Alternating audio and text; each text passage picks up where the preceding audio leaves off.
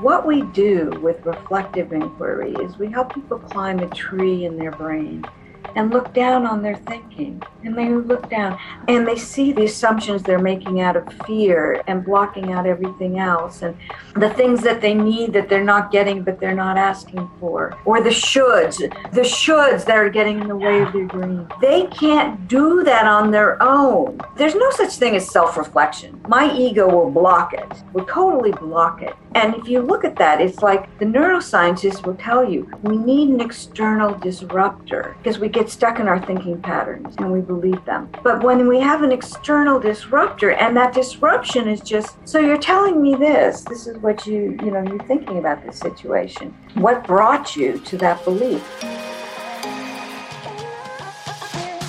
Welcome to the Conspiracy of Goodness podcast, where you'll hear conversations that generate one aha moment after another for you. Turns out there is an enormous wave of goodness and progress well underway in the world that we're not hearing nearly enough about. But it's starting to bubble up to the surface. And if you know where to look, you can improve and balance your worldview every single day. And here at the Goodness Exchange, the mothership of the Conspiracy of Goodness podcast, the website, the social media group, this podcast, and many other things that we're doing are there to improve the negative dialogue about our times and give us all a lot more hope and a lot less fear. Now, this is a real recording here. You're going to hear thunder above me and birds singing in the background. This is reality, folks. Life is complex. And the great thing about the people I'm interviewing on the Conspiracy of Goodness podcast is they can help us deal with the complexities.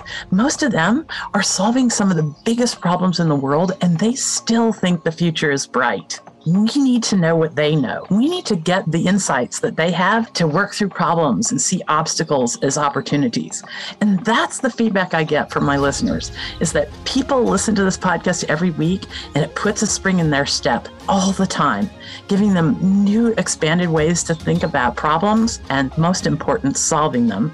And then new hope for what's being done out there that we're not hearing nearly enough about. So I'm delighted that you're joining us here. Today's guest is just an amazing person. Dr. Marsha Reynolds. I interviewed her about a year ago. We were in the depth of the pandemic. And I re-listened to our conversation the other day, and it is so appropriate for our times now. Most of us, the complexities have changed, but we're still dealing with a lot of relationship complexities. And that is the gist of what Dr. Reynolds' work has been about, is making complex conversations, the difficult ones we need to have, much easier. I have to share with you that after this interview a year ago, in the past year, I've used her insights to take care of 5 major relationship places where I was really stuck with people. Now, one of those people moved on, but gracefully, and we parted company. But the other 4 relationships, due to Marsha Reynolds' insights, have become sources of joy, where once they were constant sources of friction and struggle. So I hope you'll listen to this episode, and maybe a few times. That's my one recommendation, is that the interview you're about to listen to will spark some ideas and some thought, and you will miss the next concept that she drops on us. So listen to it a few times and see if it doesn't help relieve some of the complexities in your life so you can move on to more joy and less fear. Welcome to the Conspiracy of Goodness podcast and a conversation with Dr. Marsha Reynolds. Welcome to the Conspiracy of Goodness podcast. Thank you, Linda. It's so joyful for me to be here because I love the concept of, it's not necessarily that people are now shifting to finding joy and doing things that help each other, is we're recognizing it. Oh. We're recognizing it because I've been fortunate to travel around the world since the mid-'80s with the companies I work for and now for my own business. And, people say, aren't you scared? I'm like, what? There's just amazing people and they're always helpful. And how many times I've been saved because I didn't know where I was going. And there's always someone shows up for me. It's like there's angels everywhere. And we so support each other as humans that we only look at that negative piece. And so my work, I believe the focus is working with people's thinking, their thinking patterns, because they do get in what you said, that downward spiral and not looking at other possibilities. Yeah. And that's what I found the power of coaching does, is to widen perspective to see all that's possible and the good that's happening right now that we can embrace. Well, this is at the heart of my own work. My own work is to make sure as many people on this planet, lofty goal, but I'm up for it, as many people on the planet as possible know that what we see in our online lives on the 24-hour news cycle and social media is a tiny slice of reality. Tiny. I've spent the last 27 years dragging my children all over the planet to some really off the beaten path places. And, my kids don't see the world we see on the news and social media. They saw people in bleak places living with incredible beauty and generosity. Oh my gosh, people have shown us so much generosity in bleak places. And then there's the ingenuity. Right. Now there's something to fall in love with in the world. Yeah. Oh, definitely. Right. We humans it's beyond survival, that creativity of let me figure this out, and you're right. And the things that they put together that you'd never think of that works. Yeah. Yeah. Well, okay. So today in our conversation, what I want to do is give people the rest of the story about humanity, each other, and to do that, I think you're in a specifically good place to help us lift our heads up, to see things in a new way with new perspectives about how our own brain works, because that's something I really love about you. I really love people who use science as the foundation of the principles they teach others. And you seem to be really keeping up with brain science. And so, gosh, as we go through our conversation today, share away, feel free. And I know, I'll tell you, Dr. Reynolds is a straight shooter. So she will feel free to break up some of the myths that are out there as we go along today, too. She just, before in our short conversation before, she broke a myth for me on a book that I used to think a lot of, but now I really understand. So I'm not even going to mention it to give it any oxygen. Okay. So we had an amazing conversation a few weeks ago when we were catching up after a long time during the pandemic. We hadn't spoken, and I wrote down some questions, and we can feel free to vary any direction we want, Dr. Reynolds. But anyway, okay. So here we go. Marsha, the first thing I loved from our conversation was how you made me aware that all of us, whether it's in our family life or in our business life, we're having to lead people that are scared to death very often during this pandemic. Talk to us about the way forward there. Yeah. Well, one thing, talking about the brain, the brain's primary function is to protect us. It's not there to make us brilliant and loving. Its number one directive is this safe? Well, that's been pushed out of whack. Because the two major things that we feel unsafe is control. Do I have any control over my life? Which is, we don't, but we like to think we do. And predictability. What's going to happen tomorrow? Which we don't know, but we like to think we do. But that was all blown out of the water. It's like we now know nothing's certain. And there's not a lot that's within our control. And being able to live with that has been very difficult, to make the transition to, well, this is the way life is, and accepting that it's been there all along, but we've been using our imagination to think we had control and predictability. So, this is where it comes in terms of like leading and coaching and being with people. It's just first, like hearing, allowing them to state these new fears that have come forward without jumping in and saying, well, here's how you fix it, or here's what you need to do, because that just makes it, like something's wrong with me.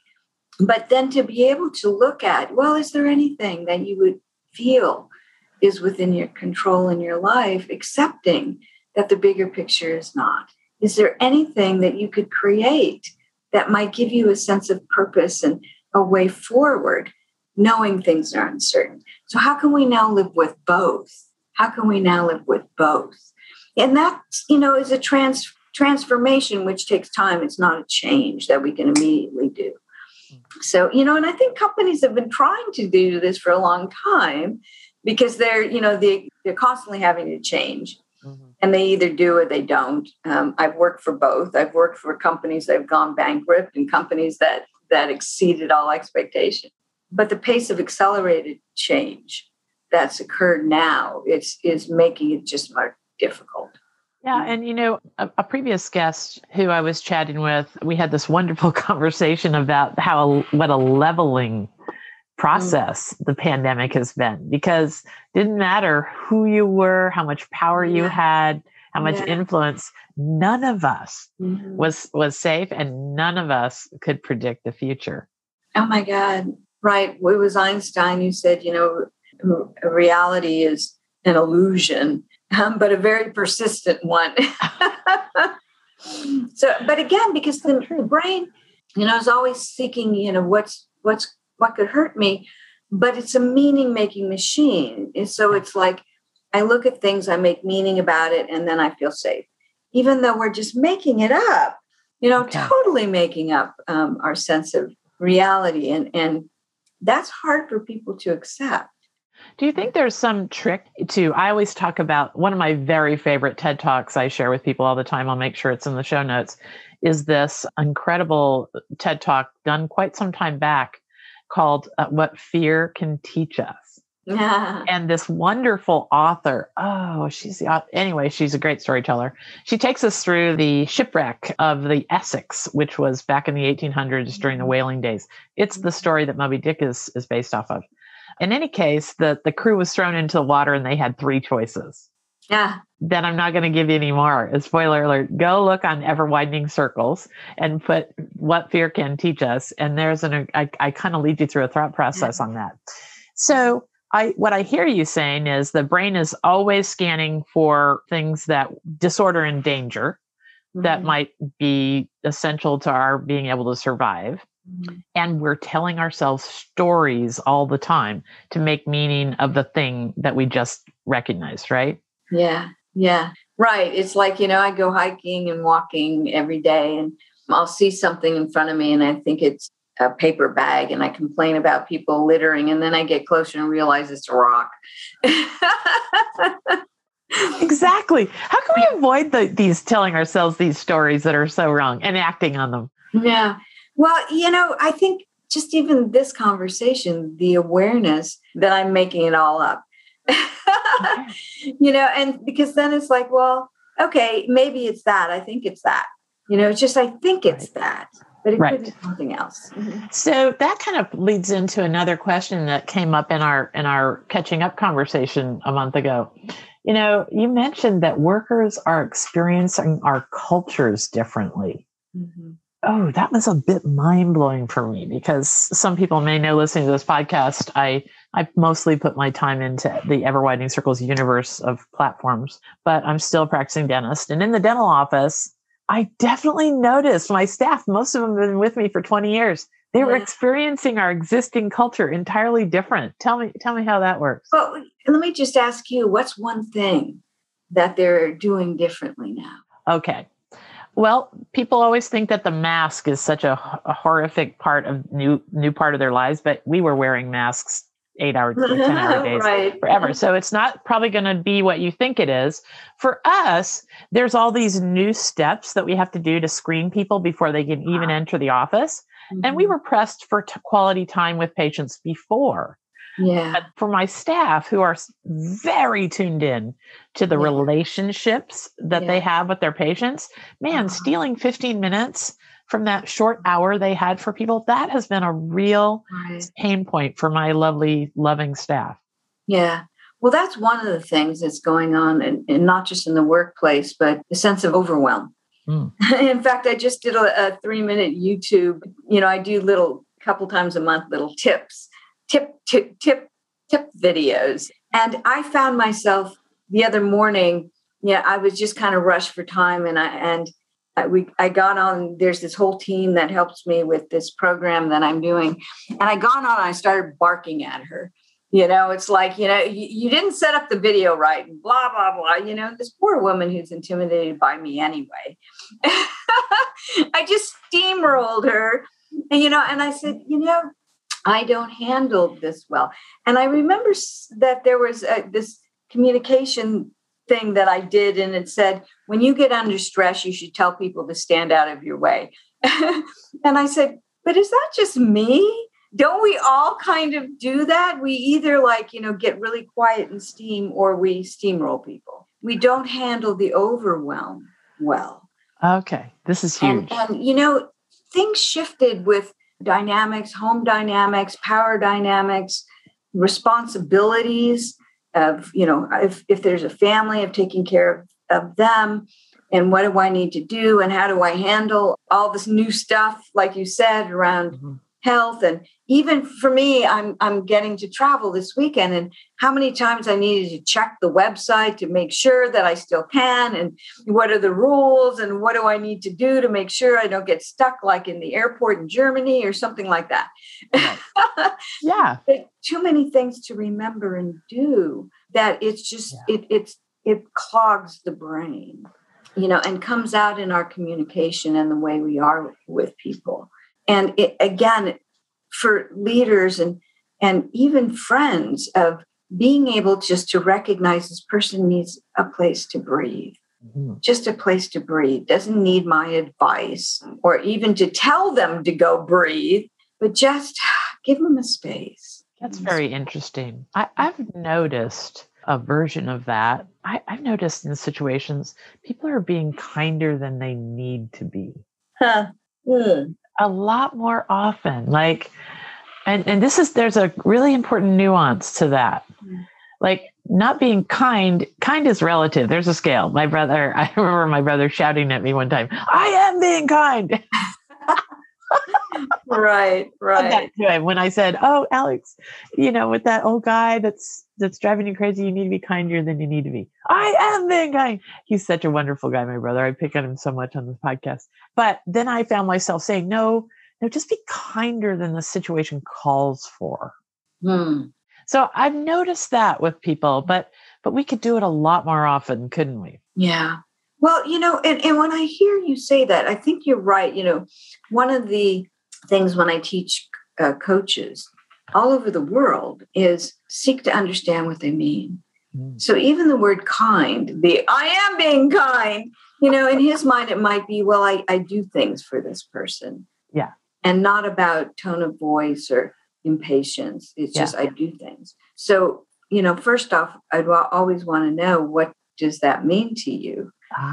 Before I'd even say that. So I think when I think what we need to do for people, is just giving them a safe space to be, to show up, whoever they are, however they are, to just appreciate their experience in the moment quietly, to be still and allow it to occur.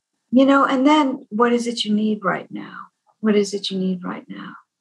So I would see that more as a patience and a stillness than necessarily to define it as kindness. But it could be being kind. I love your insight, though, about what that means. And it goes with a question that I really would love you to talk to us a little bit about. When you and I were talking, I was saying, help me understand this whole coaching world. And there was a lot of things that you said to me that were just landed so beautifully. And I love others who are in the service of others. So coaching could not be a better field of me it makes my heart soar to think there's that many people that want to help others. Okay. So one of the, there's millions and millions, right? I know. It's so great. It's such a great trend. And really, I think you were weren't you one of the original people? Yeah. I got into it by accident, and helped to create the International Coaching Federation, and, was one of the first globally known coaches. And because I'm passionate about it, based on all the work I did up to that point, right? On what does it really take for people to change? What does it really take? And researching it and trying to implement that. And then I found coaching and went, oh, this is it. This is where you can apply that. Right. But like even now, I'll do a coaching demonstration and I'll get thousands of coaches that sign up to watch me coach. I'm like, that's weird. But it's so true, because if they're really having a purpose to make a difference, to help people see, to believe in themselves in a way they don't even believe in themselves right now. Right. To uplift our consciousness. If their purpose is that, then they, somehow land and gravitate to coaching. So it is thousands and thousands of people around the world that are finding this way of being with each other. And whether it's formally coaching or just, being a parent.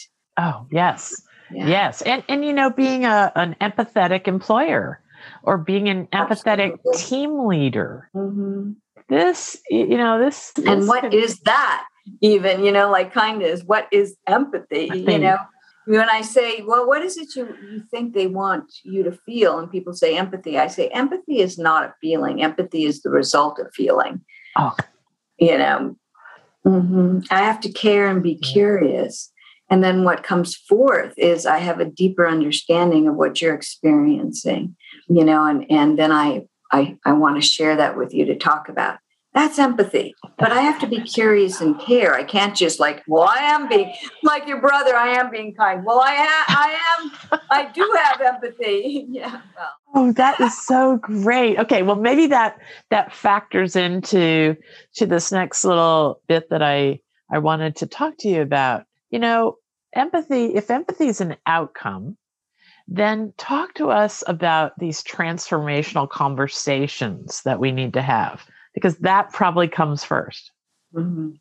Well, I'm going to back up just a little bit, so in the mid 1980s, so I ended up, my first master's was broadcasting, but I ended up pushing around television sets for a psychiatric hospital, and working with this new thing called a VCR with the nurses who didn't want to touch it. But my job was for a training department. Okay. And then my boss decided to get her doctorate and dumped the whole department in my lap. And my first assignment was management training. Okay. And I'm like, I don't know how to design training. And so my second master's was to try to figure out what makes people change. How do they learn? How do they grow? So that launched me on, the continual research of what really takes place to really change, rewire the brain, not just tell them this is good for them and expect them to do things differently, which is what we tend to do with leading and training. So for years, I tried to make my training better. And people would give me the happy faces and say, oh, you changed my life. And then as soon as things got awkward, they went back to old behavior. Okay. And when I found coaching was the same time emotional intelligence was just coming into being. And so, mid 1990s, I started getting interested in emotions and the brain. And what I found was when we truly listen to people and just offer back what we hear them saying so they can see it, they can see their thinking out here, which they can't do on their own. Once they do that, it all automatically the brain goes, well, that does not compute, and starts rewiring, and we have change. And it's transformational because it's a new formation of thought, not transactional where I'm getting you to do something different, transaction. Right. This is transformation, a new formation of thought. And that's why I'm passionate about coaching, because that's what we do. Well, this gets to a point that I love that you said. If you see me looking off to the right here, I'm trying to keep our show notes in real good order. That I'm all over. Oh no, my wonderful producer is doing great. But I knew we could slide that comment up to right where we are now. So one of the things that you dropped on me the last time we talked that I loved was that you advocate for coaches not to just ask questions. Yeah. But to put things back to people in their own words, what they just said, their opinions and all that. And I have had that happen to me recently by accident. And it blew my mind how weird it was to hear something that I just said come out of somebody's mouth. And it really needed some reassessment. So talk to us about that. Right. Well, first off, I was a part of the original ICF competencies, that we put out there, and never, ever, ever did we advocate to just ask questions. Okay. There was always reflect the emotional shifts, summarize, paraphrase so they hear their thinking was always there. So that it got, migrated to coaching is asking questions was never the intention. Mm-hmm. And, the thought, like when people say, well, coaching is like therapy, the reason why I know it did not come out of therapy is because my background is in learning theory. Okay. And in 1910, there was this guy that wrote a book that said called How We Think. And his name was John Dewey. And he was an educational reformer that said we have to get students to think more broadly for themselves. So in the classroom, when they offer an idea, we need to share the idea back, reflect back to them. So here's what I hear you saying. And then ask the question, what's led you to that? That belief that's in that statement, is that, something you fully believe or somebody gave that to you? But we have to reflect back what they said in order for them to understand the question. It's called reflective inquiry. And it was John Dewey that coined the term reflective inquiry. Oh. And that's what coaching is supposed to be, or any conversation where, and for me not to interpret and put my own words into it, but actually just share back with you the key words, the emotionally charged pieces that, okay, so I hear you say that, that you feel stifled, that you're not being able to express your passion. Tell me more about passion. Just that can be so enlightening. I can't help but hear you say that and think of interactions I've had with employees in the last year that were scared to take the vaccine, scared to come to work, or I've had with my teenagers. Mm-hmm. This is huge. What if I would say to my scared teenager after they say something a little crazy? What if I said, here's what I hear you saying. Tell me more. Yeah. Gosh. Yeah. So I hear you saying it's not tested. So something horrible could happen. Like I could become a monster in 6 months. I know you're trying to stick with the science. Yeah. Well, that's really interesting that you think that. And I'm wondering if there's the horror of what could happen. How is that compared to the horror that's been happening in the last year and a half? Right. Oh, yeah. Because I talk all the time about how this is the time to experiment because people are expecting a lot less perfection from others. Mm-hmm. Yeah, right. This is true. And isn't it like, well, the big thing is it doesn't work, and not that it's going to make us into a monster. Right. And then we move on. It's like the flu shot. It works or it doesn't, Yeah.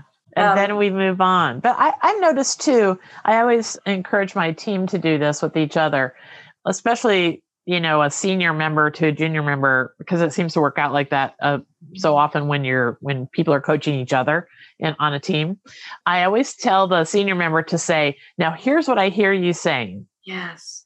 And about, we've had funny conversations on the leadership level with the 6 of them. And almost 100% of the time, the person will say, no, that's not what I was trying to say at all. Yeah. Well, what if we just left it there? What if we didn't say, now here's what I hear you saying? Well, my experience is it's not what I said. They say it's not what I meant. Yes. And I'm like, yay, then tell me what you really mean. Exactly.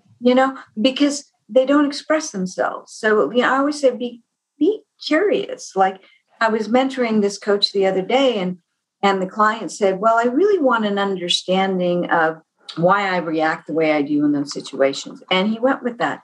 And I said, what did she mean by understanding? Did she mean that she would just completely see, the triggers and why she does something, or that it would give her an insight of what she might do differently? What does she mean by understanding? Because that's not an outcome understanding. What does she want instead of what she has? But I need to start with, help me understand what you mean by understanding. Yeah. And that would start to get her to explore, well, this is what I want, instead of just assuming that we understand what they want, because we don't know what they want. The first couple statements they make are never really what they want, No. Oh, that is so they're all true. like messed up around in their head anyway. And I always say coaching is just clearing the fog. Oh, that is so true. And again, we can do that with each other, with our kids, with our coworkers and all that. Well, especially in these crazy times, we get really foggy. Yeah. So tell me about the transformational conversations we need to have. What are some elements about that could stick, that could be useful for people who are listening? Yeah. Well, it's much more simple than people think. Okay. So what I loved about Dewey's work is he said, what we do with reflective inquiry is we help people climb a tree in their brain and look down on their thinking. Oh. And they look down and they see the gaps in their logic and, the assumptions they're making out of fear and blocking out everything else. And the things that they need that they're not getting, but they're not asking for, or the shoulds, the shoulds that are getting in the way of their dreams. They can't do that on their own. There's no such thing as self-reflection. My ego will block it, will totally block it. And if you look at that, it's like the neuroscientists will tell you we need an external disruptor because we get stuck in our thinking patterns and we believe them. But when we have an external disruptor, and that disruption is just, so you're telling me this is what you're thinking about this situation. What brought you to that belief? Just that. Just that. Just that. Or like the time when my boss said to me, it's like high achievers are always complaining, because they want you to like acknowledge their great work. But they don't say, I need you to acknowledge my great work. So they just complain, I'm the only one that does anything around here, right? So I was doing that to my boss. I'm the only one that does anything around here. They don't work hard enough. You need to manage them differently. And he said, wow, it seems like everybody disappoints you. And then he slams me with, will anyone ever be good enough for you? It took my breath away. One reflection and one question. And I've been recognizing how I've been sabotaging all my relationships all my life and keeping people at a distance, with my control thing. And you should do it this way and you should do it that way. And not just accepting them for who they are. One reflection, one question. Wow. And was that not transformational? It's transformational. I think of all the, harsh little exchanges my husband and I are having. We're coming up on our 40th wedding anniversary. Wow, good for you. But we still have the same harsh little interactions around the same things for pretty much the last 20 years. And I'm thinking the next time I'm going to try and have the presence of mind to ask for a deeper understanding about that. What do you mean by that? Yeah. Right. Yeah. Right. But the thing about what you were asking about what's different and in the workplace, is the greater need for a deeper listening. Like another example, I had this woman who had moved into this place where she was screaming at people on her leadership team in meetings and a little bit of anger. But instead of anger management, they decided, why don't you talk to a coach? And, when I just started exploring with her, so what happens in that moment that triggers your anger? Well, she'd say something and I'm like, okay, so is this new, that they may be questioning your idea? No, they've always done that. Okay, something that's always happening. So what's really triggering your anger? Well, then she came up with something else. Okay, well, how is that different? Well, not really different. This happened 3 times and I finally said, who are you mad at, really? Mm-hmm. Long pause. And she said, I'm so mad. I'm so mad at myself for accepting this move across the country away from my family. I'm lonely. Now they want me to take a move across the ocean. I'm going to melt. I'm going to die. And I'm so mad that I feel I have to take it because they offered it to me and I don't even want to be here now. I said, wow, okay. Do you hear your anger? Do you hear what you've done to yourself? And that was all that was necessary. And you know what? She went back home. and found a really good job close to home that was just as high level. But because she wouldn't stop and really look at what was truly going on in her brain, and it just took us 5 minutes. Wow. Just 5 minutes. She would have just taken this job, and I think her anger would have turned into depression. Mm-hmm. Yeah. So, okay. We have to take a break because I want to go exactly there, because one thing does lead to another, and then we find ourselves so stuck we can't see the forest through the trees. Right. It layers. Yes, it's layers. Okay. So let's take a break. I'm going to tell our listeners about this amazing new platform that we've created at Ever Widening Circles called the Conspiracy of Goodness Network.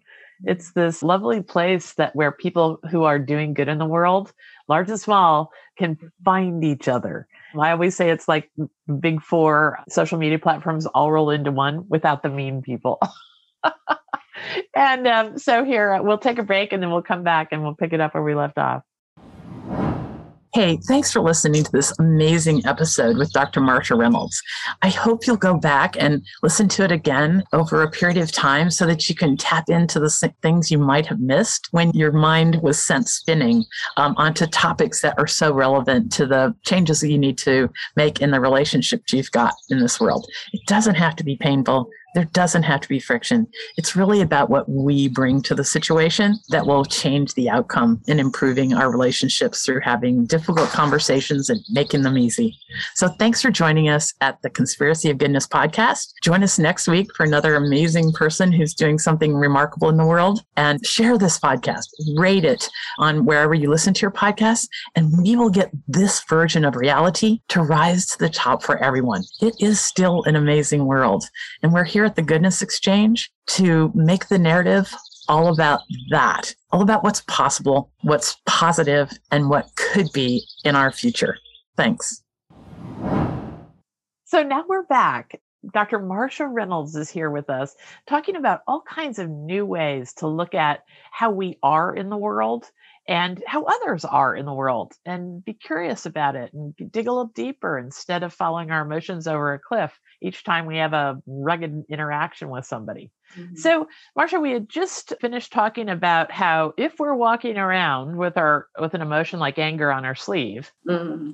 it's pretty easy to slip into depression. And there's lots and lots of people out there in this world who are at that transition or who have already made it. Is there any way to look at the big picture, or give us a few practical tips about how we recognize this in ourselves and others? Yeah.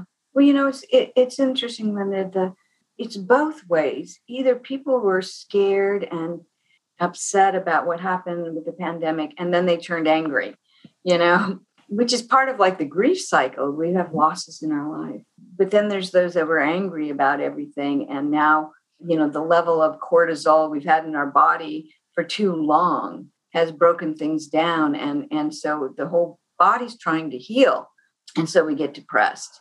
That is so huge. Let's not skip over that. Mm-hmm. So cortisol, some people may know. Tell us a little bit about that cortisol cycle and stress and how it works over time. So, one of my favorite books that I ran into, 20 years ago is a book called Why Zebras Don't Get Ulcers, by one of my favorite neuroscientists who's out of Stanford, Robert Sapolsky. And if you want to be entertained, watch his videos on YouTube. He's a scientist and he's hilarious. Okay. Hilarious. Okay. So he teaches in the winter and then he goes and he observes monkeys in the summer. But he said, zebras have the same stress response system as we do. But zebras are only chased by lions once or twice a day. Mm-hmm. We're chased by lions all day long, and we weren't built to be chased by lions all day long. So what happens is we only have a certain amount of adrenaline that we can use. And the moment we're unable to produce any more adrenaline to handle the stress, we start producing cortisol, which is poison to the system, to every system in our body, including trying to lose weight and our sexual systems, not just our cardiac and our heart, but it makes us what's called cortisol crabby. Oh. Where our emotions are on a tightrope. It's like somebody calls us like, what do you want? or we get out in the car and we're yelling at people that just happen to not see us as they got in front of us. And, we were talking about kind. Well, we lose our kindness when we're flooded with cortisol. Yes. Again, because it breaks down the system, all of our systems, it's hurting our immune system is one of the things. But the brain says, you can't operate this way. And so it starts to just systematically slow everything down so we can heal from the damage from the cortisol. As the brain slows things down to heal, we feel depressed. Okay. We feel sad. We feel isolated. We feel all the horrible things. And we only see what is then horrible in our lives. So we go from this high adrenaline to numbness even. Not even just depression, but this numbness because the body's saying, you need a break. You need a break. And then as soon as we're healing, we're back to stress. So it's this ping pong thing we do. And the only way to get out of that is your work. Because the emotions that actually stop adrenaline during the day are the emotions that are triggered in the brain, the neurochemicals, of dopamine, serotonin, that are triggered by appreciation, gratitude, love, all the things that we say, we should feel that way. Well, biologically, we need to. And the biggest one that can stop the adrenaline? Laughter. Oh, this is huge. Yeah. I mean, have you ever been mad at somebody and they made you laugh and you couldn't be mad anymore? That's because the laughter cut the adrenaline, and so companies that say, well, there's no place for laughter and, and people just, should eat at their desks. No, we have to be with each other and appreciate each other and make each other laugh. And we will be more productive if we do that because the brain's working more efficiently. Right. Yeah. Yesterday I was listening to an amazing podcast about confrontation. It was hard. It was really hard to listen to, but I stayed in it long enough and there were so many great stories in it. And there's this great story about Madeleine Albright. And she was involved with some really, really intense negotiations back with the Israelis in her time. And the press made such fun of her. The caricatures of her in the press and the stuff that they did. And her response was to absolutely embrace it. Yeah. So what they were making fun of her for, she just did more of. And then she was at this really tight negotiation with one of the leaders in that whole scenario. And they pretty much hated each other. Yeah. And somehow she convinced him to get with her. And they did this funny sketch together to open some big crisis convention. Mm-hmm. And they just made everyone absolutely fall apart the seams with laughter. Yeah. And it changed the dynamic forever in that negotiation. Isn't that amazing? Yes. Right. I mean, that's why, pulling in improv acting exercises that are fun, not intimidating, that are fun. Let me just share one exercise that every time I do this, people come back just red with laughter. So the exercise is called the beliefs game.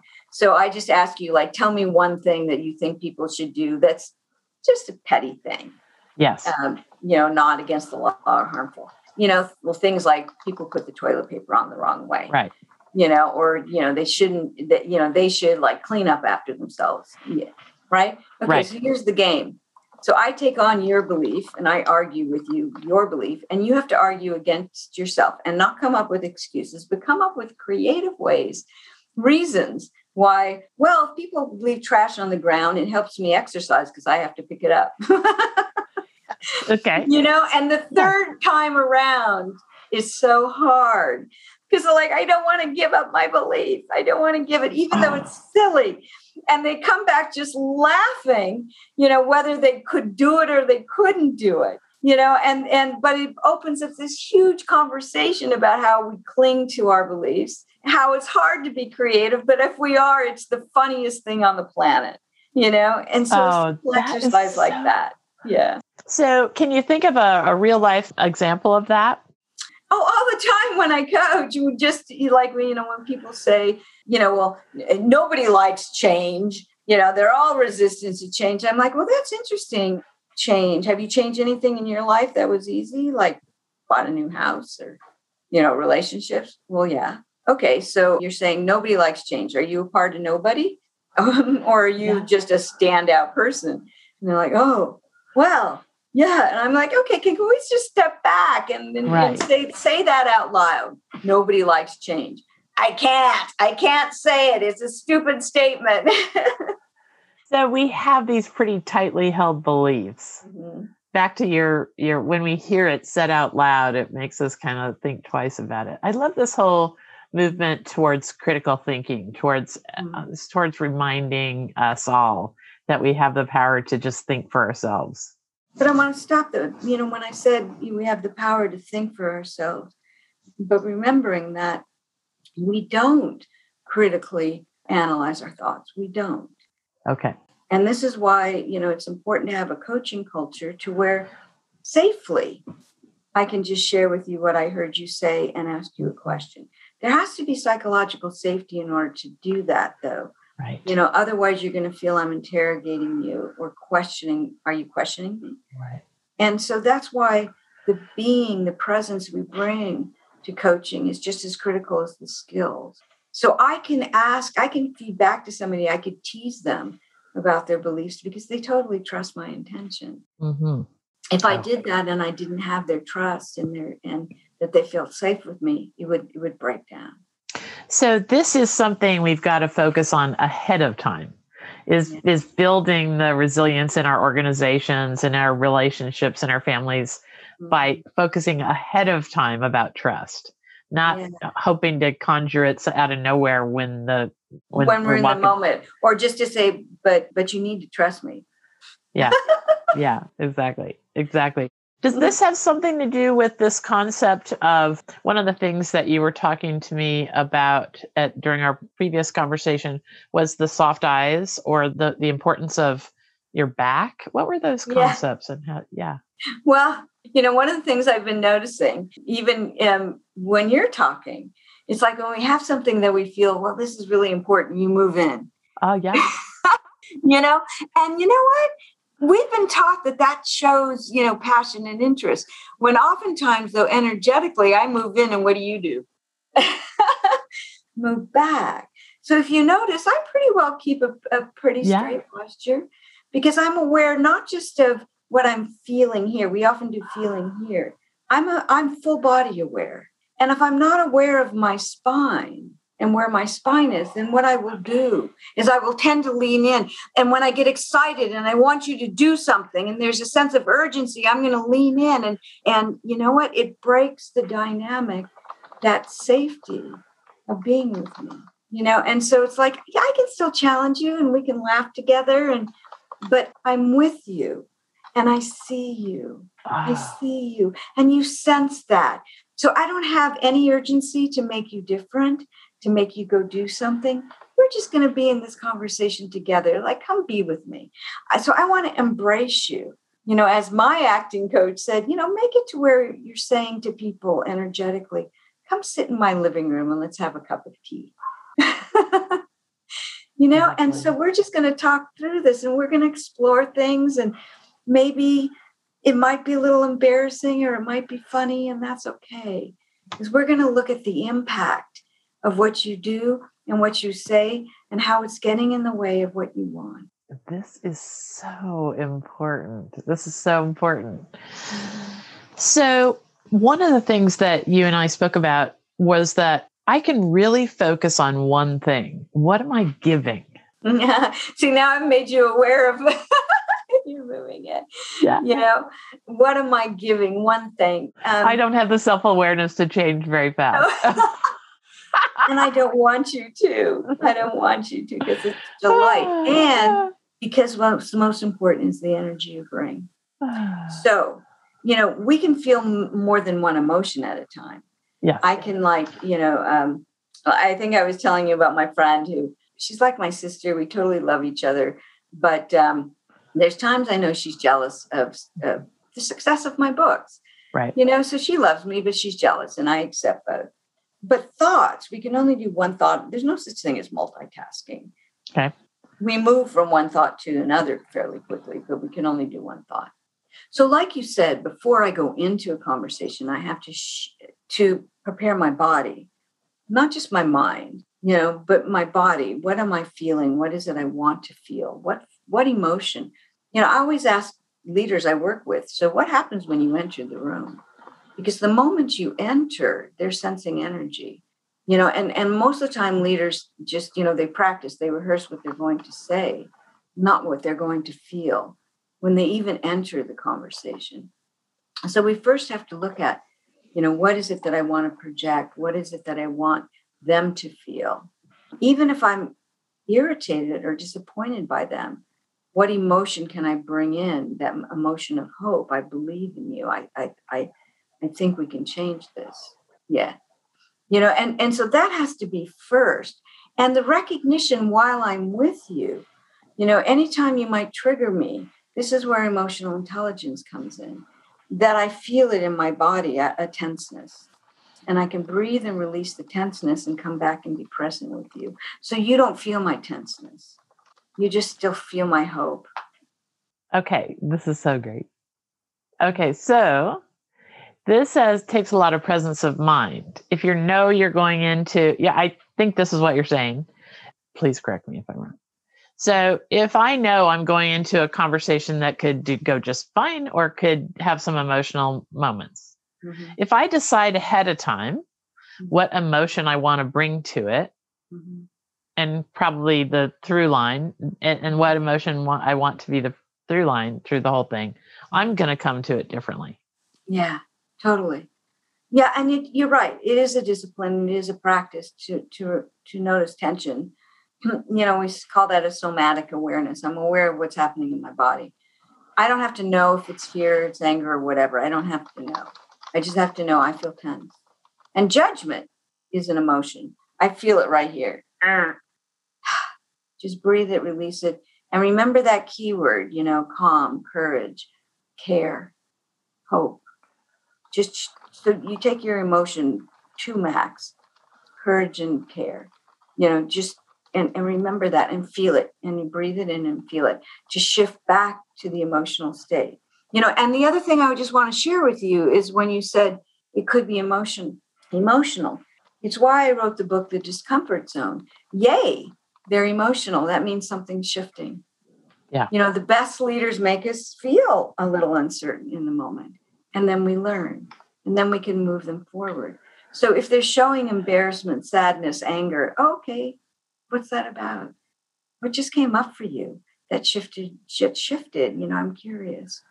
And if we're holding the space of care and hope, I can ask you, what just happened just there? You got really resistant to what I was offering. What did I say that triggered that response? So we learn from our emotions. So there's such a great skill of appreciating and allowing the emotion, not being scared of it. And I work with leaders all over the world around that because they avoid difficult conversations because they're afraid of the emotions. But if they can change their belief that emotions are good and not bad, right, then it shifts the conversation. So does this kind of go with something I've been playing around in my head with lately about, I talked to my Ever Widening Circles team a lot about the fact that friction is part of creating something new.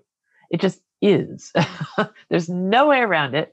And if we run around all the time trying to work so hard to avoid friction, we are probably tamping down emotions that are going to just explode at some point. Yeah. And B, we are not availing ourselves of the tools that we actually have inside us to get ourselves to the new point we need to be at. Yeah. In a world that needs creativity right now. We all have to creatively respond in our businesses and families and so forth. So talk to me about maybe if you have any thoughts about how we can think anew about healthy friction. Yeah. Well, it comes back to the whole concept of groupthink. It came out, in the 1960s. but the story of the Challenger, that, Yes. there were some scientists that knew there was a chance that this spaceship, the Challenger, the shuttle, would blow up. Right. But they were constantly being told, the media is pressuring us. We have to do this. We've done all our work, and, we have to launch. We've delayed it. We have to do that. We're going to start looking bad. And so the whole concept of self-image and get with the picture, don't cause ripples. Those scientists in the moment shut up.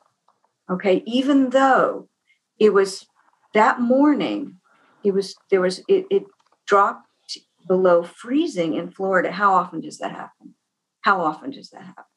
And the next day it was warm enough that they did not allow the safety for someone to say, wait a second, we've got an unusual circumstance and people aren't going to like us delaying this, but we have to.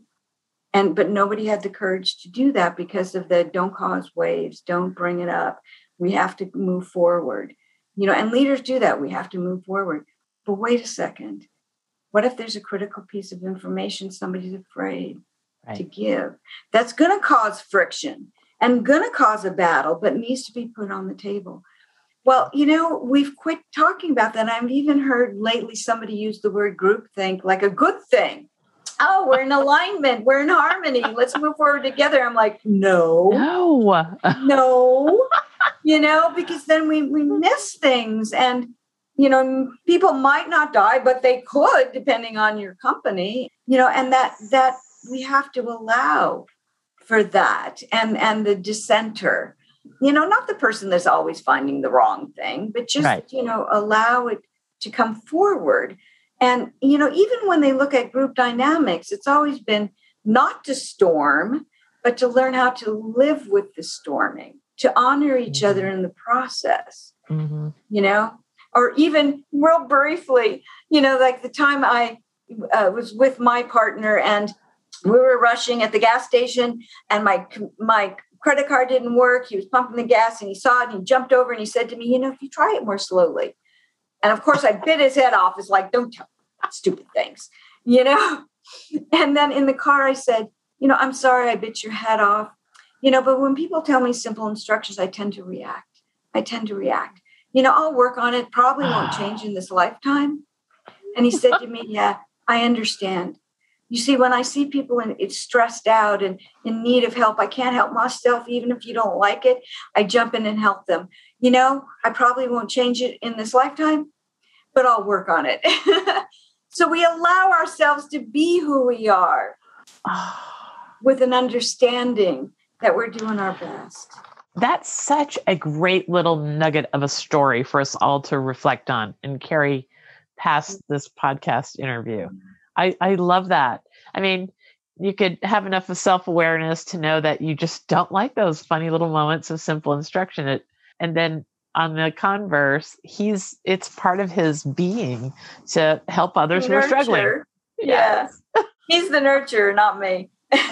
Right. Oh, that's so good. How many, sleepless nights have we all had with conversations that started just with something as inane and simple as that, right? So, okay, right. I'm going to use that one probably by the end of the day in some way.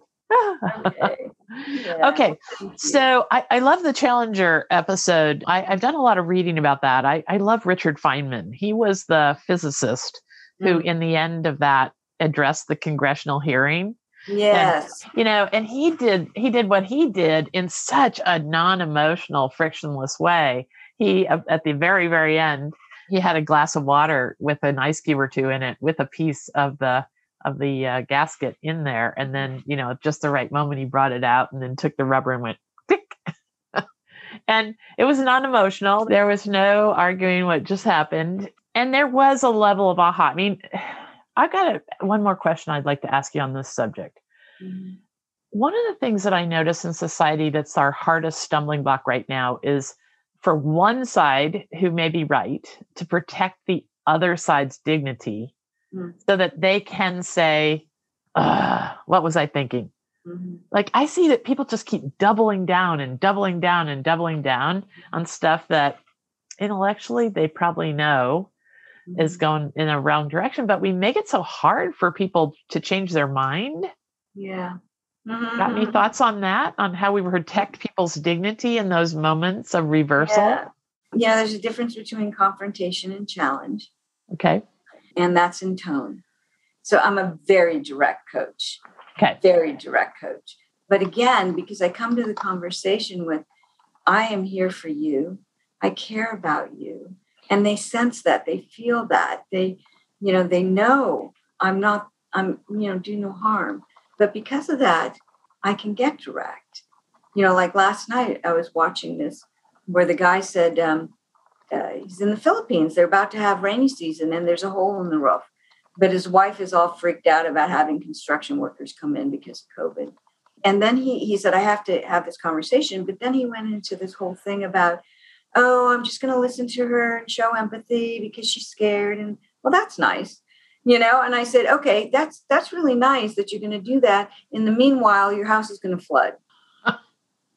Okay.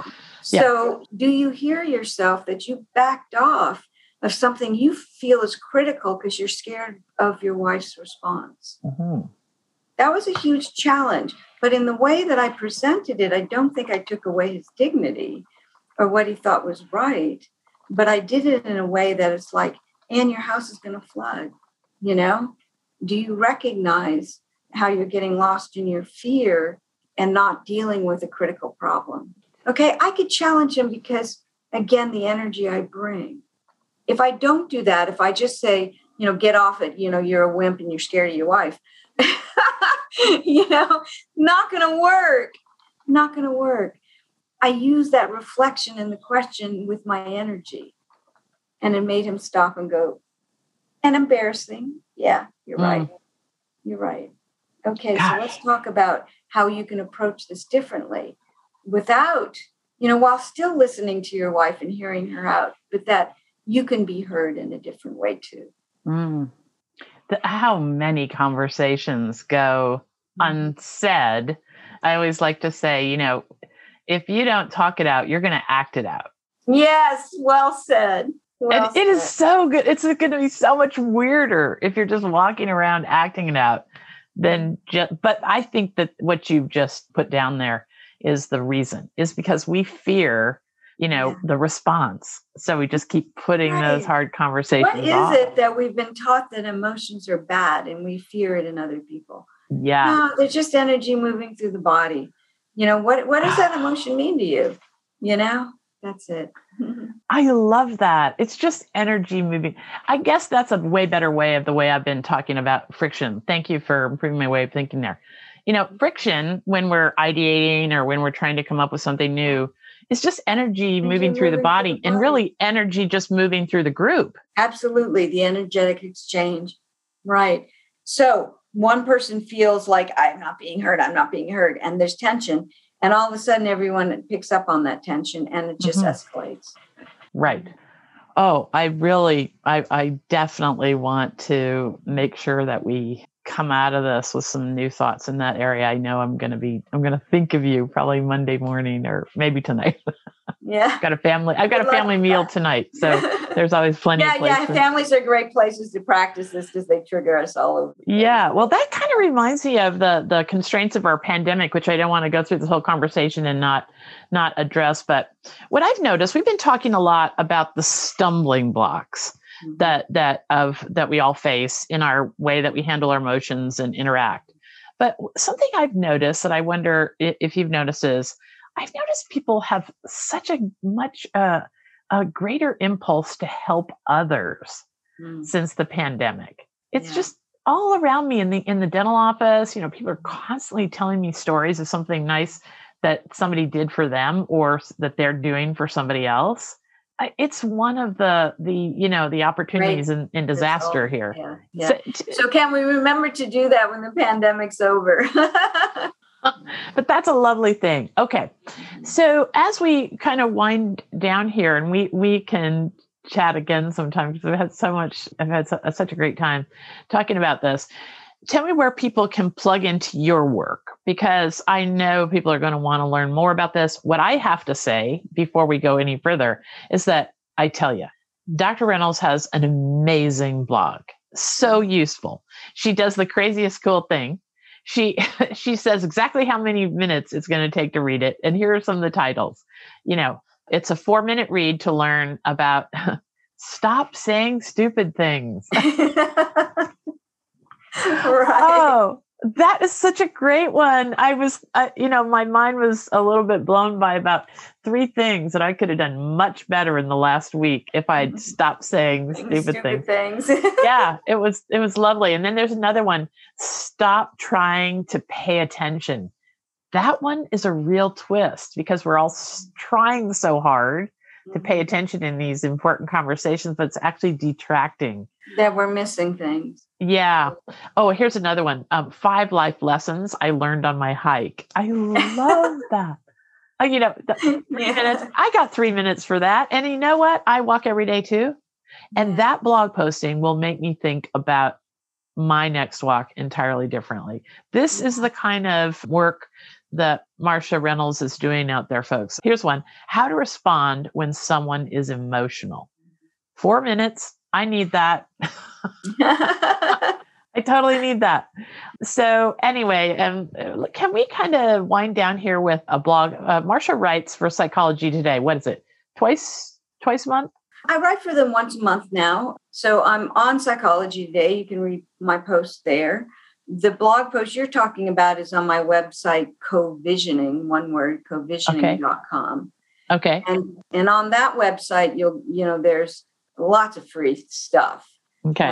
But all my books are listed there, with links to where you can buy them, my programs and, resources. I like to post my resource articles, podcasts. Lovely. Yeah. So where can people go directly? We're going to have all this in the show notes, but where directly can people start tapping in? Are they going to go to, what's the website? Yeah, covisioning.com. But also if you're, more of a visual person, if you go to my YouTube channel, I do at least twice a month. And I did a whole bunch more when my last book came out, Coach the Person, little tip videos. Okay, 3 minutes. Great. Where you can watch a lot of the blog posts, the summaries and the tip video. Okay. So, messing up early days, I might have a channel or two that's empty. If you come on an empty channel, it's not mine. Look for me in a different way. Okay. I think I have an orange sweater on. All right, good. And then everything is there. The tip sheets, my TEDx talks, and, everything's on that channel. Okay, terrific. So I always end these podcast episodes asking my guests to tell me what reminds them that it is still an amazing world. Oh, that's why I go out every morning. So what I do every morning, I have a little route where I go up the mountain, I turn around, it's still dark, and I see the beautiful city, the lights of the city. And then I only run downhill. I don't run uphill. I run down the mountain and I have a little route. And as I'm coming home, the sun's coming up over the mountain, and it's the sense of awe and wonder that we need to bring back in our life. That even in my conversation with you, the awe and the wonder that we've brought forth, that you bring forth in me with what you share, what you see, that we have to maintain that sense of awe and wonder in our lives. That is the bottom line, isn't it? Definitely. Hey, thanks for listening to this episode with Dr. Marsha Reynolds. I hope it gives you the kind of insights that it has for me in the last year to really improve some relationships I've had. But the scope of the overwhelm and the negative noise in our life is so big that I want to share another great resource with you. And that is our website at the Goodness Exchange. There you're going to find literally thousands of articles and links and connections to the things you care about that are actually doing quite well in the world. Yes, there is this enormous wave of goodness and progress happening that almost no one knows about. But that's what we've been looking at and shining a light on at the Goodness Exchange for a decade now. Since 2013, we've been publishing articles about all the helpers in the world, the people tackling some of the largest problems and successfully doing so, and the people like you and I, ordinary people, doing things like saving lives in India by by singularly filling potholes that can kill people. I mean, the stories that we've got about a 16-year-old who learned that teaching nursing home patients karate is a way to build self-esteem and belonging and confidence. I mean, these articles and the people that we're featuring will put a spring in your step. So join us at the Goodness Exchange if you want to make positivity a habit in your life. And that's the last thing I'll say about what we're trying to accomplish at the Goodness Exchange. We're trying to bring people together around this notion that positivity can be a habit, and it needs to be, because there is so much joy, so much missed potential in this world that we want to bring to the surface and amplify. And we can only do that together if we all believe that the future is full of hope and promise. Join us at the Goodness Exchange, make it a part of your daily habit, and you will make decisions that are beautiful for your family and your coworkers and your friends. And together we can come there and celebrate what's right with the world.